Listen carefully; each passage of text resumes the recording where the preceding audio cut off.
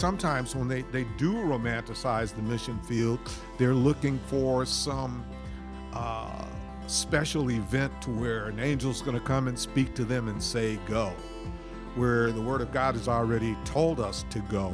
And that doesn't necessarily, maybe I'm getting off track, but that doesn't necessarily mean that we have to go to another country, but we do need to put the word out there for a lost and dying world.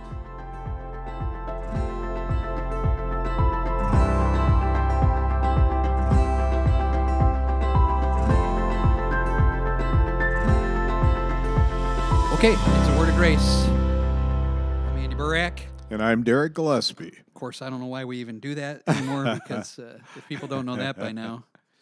Hey, thanks for listening again this week. I hope you had a good Easter yesterday. Of course, we're recording this before Easter, so but we're looking forward to that service. Yes, and, indeed. By the time people are listening to this, that service will be over. And thinking back to a year ago when we were off, and I was here preaching, but you and everyone else was watching from home. What was that experience like? I mean, for me, I was still in church alone, but I wasn't really watching church. Can you recall what your feelings were like? It was strange because, of course, you become accustomed to being in the midst of other people, it wasn't quite the same, not so much as far as your teaching or your preaching, but just the idea of having other people around you in the midst of that. I mean, that's kind of what church is all about. Mm-hmm. I was talking to somebody else who wondered if it was now easier for people who kind of like being in their pajamas and having their coffee. But we've not seen that at our church. No. In fact, man, we've doubled in size since last year. Yes, we have. Praise God for that. When you're small, doubling is but still, we're thankful. And thankful that you're listening. And we know that there's people listening because it tells us on my little app how many are listening. It doesn't tell me who, but we're thankful. And we're continuing this week with the life of Jim Elliot. And again, not just, we are reviewing his life, Derek, but we are hoping to focus on different truths that we can apply to our lives. And we're moving into this. Last week was primarily his upbringing, and this is more of a time of preparation. We'll talk a little bit about his college days, but then moving into this period of time between college and Ecuador where he's trying to discern God's will. And we're really trying to focus on a couple of themes in this period of his life. And the one I want to focus on today is really a twofold focus. Is first his desire to take the gospel to unreached people.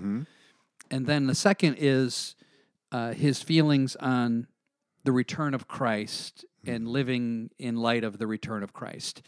We'll see if we can cover both those things. Oh, okay. What? First of all, before we talk about him, let's talk about this idea of, and again, we both don't like these kind of catchy phrases, but like a heart for the mission field or desire to reach the lost. Have you? What would be your take on the modern day Christian, the modern day church's zeal for missions? Have you seen a waning, or maybe it's still going great? What's your? I take would on say it? there's an absolute waning. I got saved in the early 70s, and at that time, going on the mission field was the quintessential thing. Whereas now, it almost seems as though people don't mind collecting money to send other people, but they don't want to go themselves. And that doesn't mean that it has to be some far-flung mission field. It can be somewhere right here in the United States to where people need to be evangelized. And I think people don't mind putting money behind it, but they don't want to put themselves in it. Yeah. Or their heart into it. So Right. I think that there has definitely been a decline in terms of missions. Yeah. Maybe there's some reasons for that we can talk about. I always loved, when I grew up at First Baptist of Romeo, when a missionary would come and there'd be slides. Mm-hmm. Slides, that's what they had. And the curtains would close. It'd You're be a Sunday dating night. yourself. Yeah. And we'd see the pictures, and I don't know if it was something that was kind of, and you know how I'm using this word, something romantic about like the mission field, or something that was just, I always enjoyed that. And even as a pastor in Lapeer, when missionaries would come in and then they're showing videos, so technology is advancing, I'd always feel like, man, that is just such a great field. And I don't know if I was emotionally moved, and maybe people are emotionally moved by things, but they're not volitionally moved. Right. They don't want to, and that's probably true of me. Do you think part of it is because America is really becoming more of a mission field? And when you think about Jim Elliot in the 1950s, America was at least a moral nation, more than they are now. At least that's the perception. Maybe that's really not true. But that deep, dark Africa, or, the Pacific Islands, unreached people groups, like that America is almost now becoming an unchristian nation, and so the zeal for foreign missions isn't as great. Maybe I'm wrong about that. Well, no, I would agree with you on that. And I also think that the Great Commission has been eclipsed by prosperity. If you turn on TV and listen to most preachers, they're not preaching about souls. They're not preaching about holiness and about righteousness and about the ultimate judgment and standing before a holy God. They're talking about what God can do for you here and now, that God has become your cosmic genie or Santa Claus. And so as a result of that, the Great Commission has taken a back seat. Even within this country, our own neighbors might be lost, and yet we don't feel compelled to go and talk to them. So if we're not going to talk to them, why would we bother going to some faraway place to talk to primitive people? Saying that, thank you for bringing us to that point, because even in the book, Jim Elliot mentions that after he graduates college, he had quite a few opportunities. He's going to Christian schools to speak. He's going to jail to speak. He started a radio ministry with his friend Ed, who also was killed in Ecuador with him, preaching. And he even mentioned at one point about the training ground of taking the gospel to people in his own town. And I think he said something super similar to what you just said. What, if I'm not going to share with my neighbors, why get on a plane and travel, to do it there? Why do you think, or maybe, again, I don't mean to, let's look at it from a positive standpoint then. What could we do, or what should people be doing to cultivate a greater heart for the lost? Because our heart for the lost is certainly marked this man, right? I mean, there's no question about that. What can we as Christians do to develop a greater heart for the lost? Because I don't want to be so like judgmental, like nobody cares about the lost. Right. I think it is just something we maybe don't think about enough. And probably people who are listening to us want to have a greater heart for the lost. What can we do? Okay, well, the first place has to be, if we have these hearts that are fertile, we need to plant the seed, and that seed can only come from the Word of God. And that the seed of the Word of God is planted, and we pray in the power of the Holy Spirit that seed would germinate and ultimately become that desire to want to reach out to the lost. I was reading in his book, in Elizabeth's book about her husband, and it was regarding the mission field, where I'm going to find out exactly where it was. He said, "We don't need a call; we need a kick in the pants." And I understand. I think I understand what he's saying here. Is that everyone is. I think sometimes when they do romanticize the mission field, they're looking for some special event to where an angel's going to come and speak to them and say, go, where the Word of God has already told us to go. And that doesn't necessarily, maybe I'm getting off track, but that doesn't necessarily mean that we have to go to another country, but we do need to put the word out there for a lost and dying world. And the fields are ripe, are white on the harvest right now, because just look at our country. You know, their wickedness abounds, and it's because men need salvation. And if the church doesn't take salvation to those people, then how is it going to occur? Yeah. Part of his upbringing by his parents prepared him to desire the mission field. And then, ironically, when he wanted to go to Ecuador, his parents and even other relations and friends saw that he had a giftedness for speaking to young people and for preaching, and mentioned to him, hey, you know, there's a need here. Right. And he recoiled at that. Yes, he because he felt the call to Ecuador very early. He was discerning the Lord's will in the section that we read here.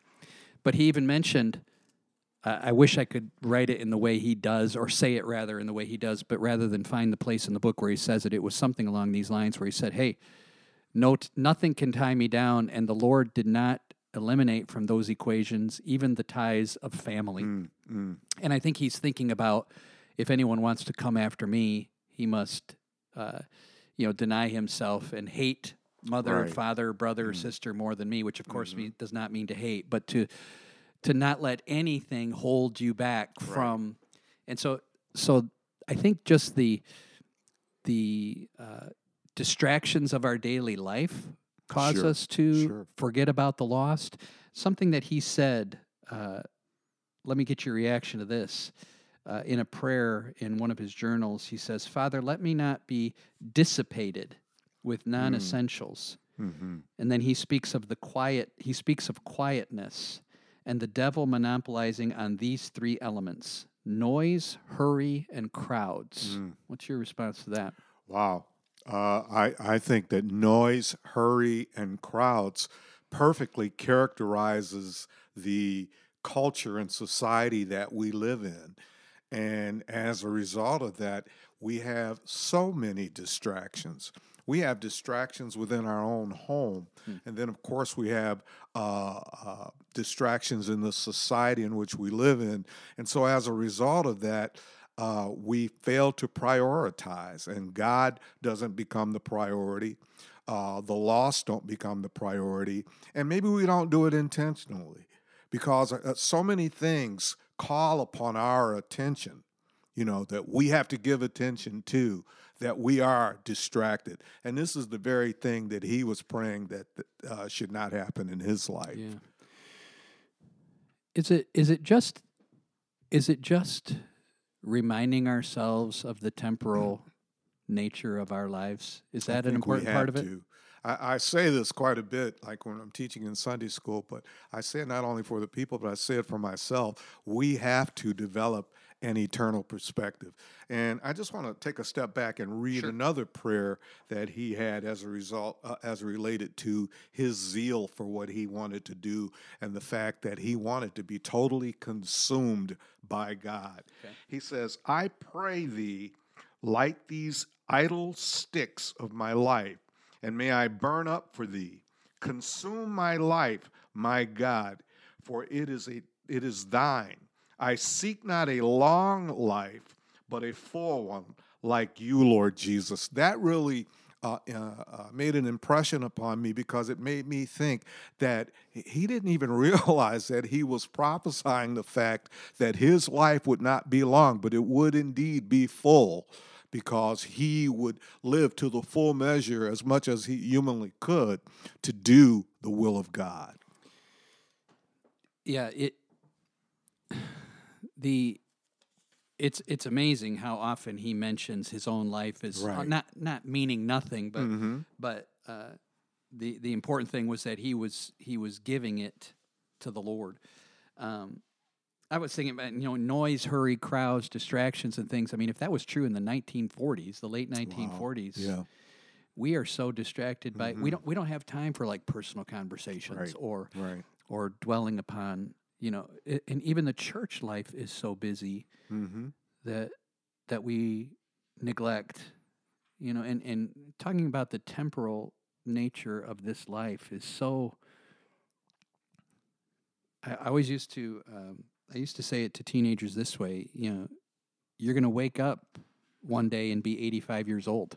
Yes. Yes. I mean, the life, I always like to talk to people and say, well, how old do you feel in your mind?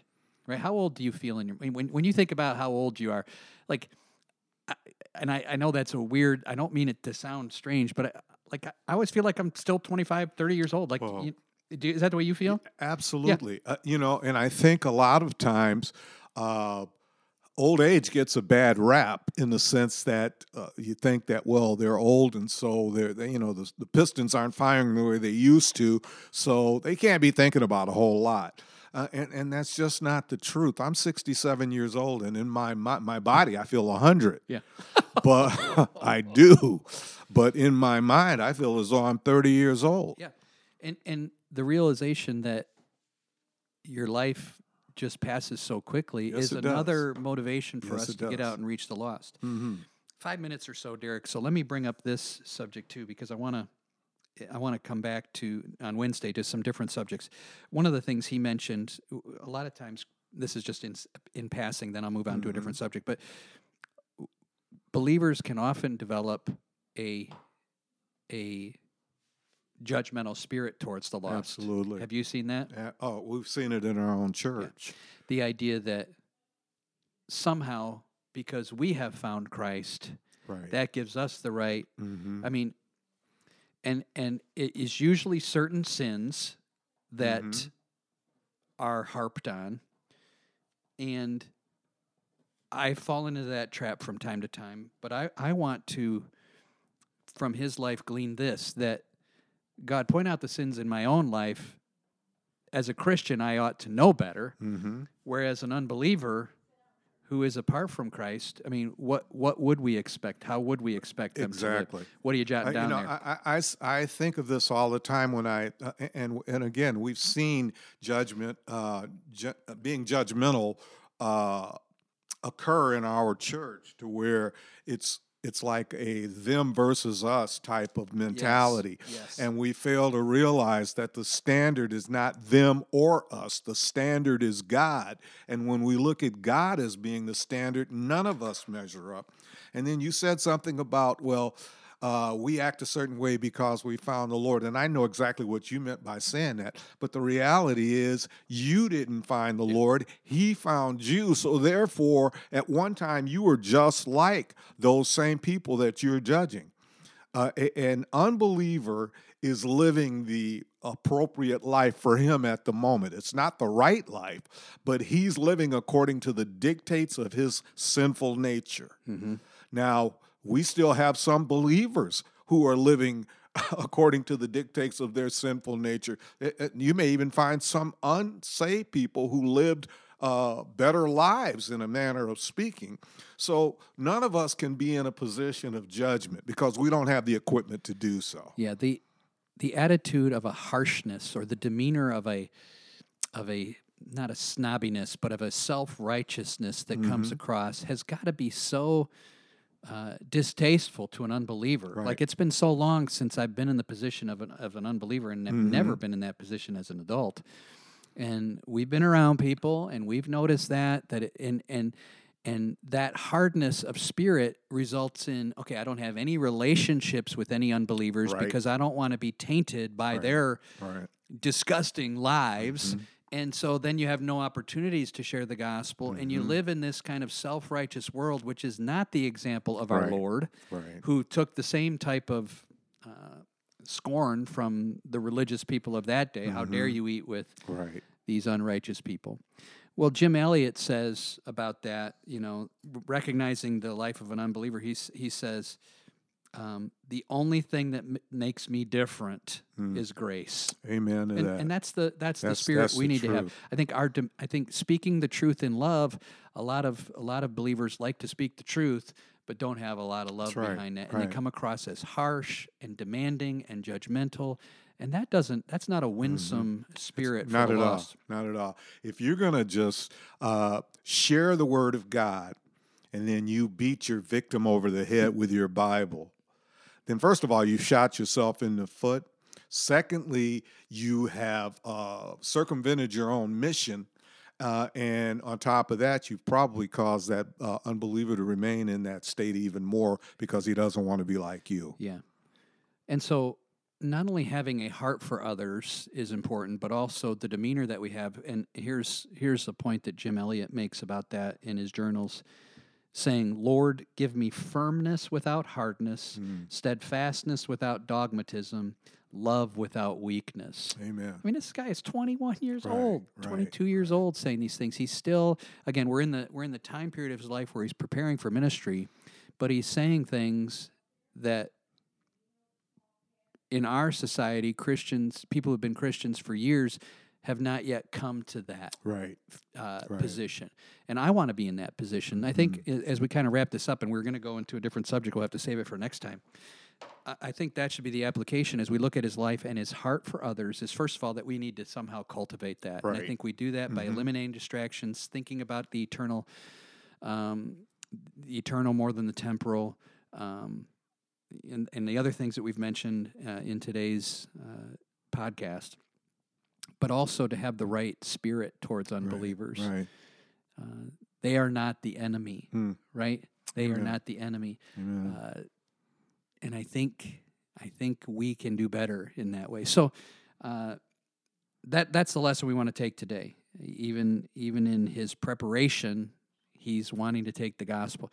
And we don't have to, I would love if God would call someone from our church to be a missionary. Even a person who has a job right now. A young person or an older person says, man, I'm going to give my life and go to the mission field. That would be wonderful. But let us also be taking the gospel to people that we know. And it's not enough to have a social gospel, just a kindness and a love for people and gift giving. And they have to be told the truth about their sin and about Christ. And this man certainly wasn't ashamed to do that. Amen. That was the greatest form of love is to tell the people the truth. That's right. That's right. Well, let's wrap that up for today, and we hoped to talk about more. We'll save it for next time. Thanks for listening to us, and if we can ever be a help to you, our email is gracebaptistromeo@gmail.com. You can also text us or call us at 586-752-4280. You can let us know if you have a prayer request or some sort of need. We would be happy to hear from you and be an encouragement to you in any way that we can. All right? Lord willing, we'll come back to this subject again on Wednesday and hope to talk to you then.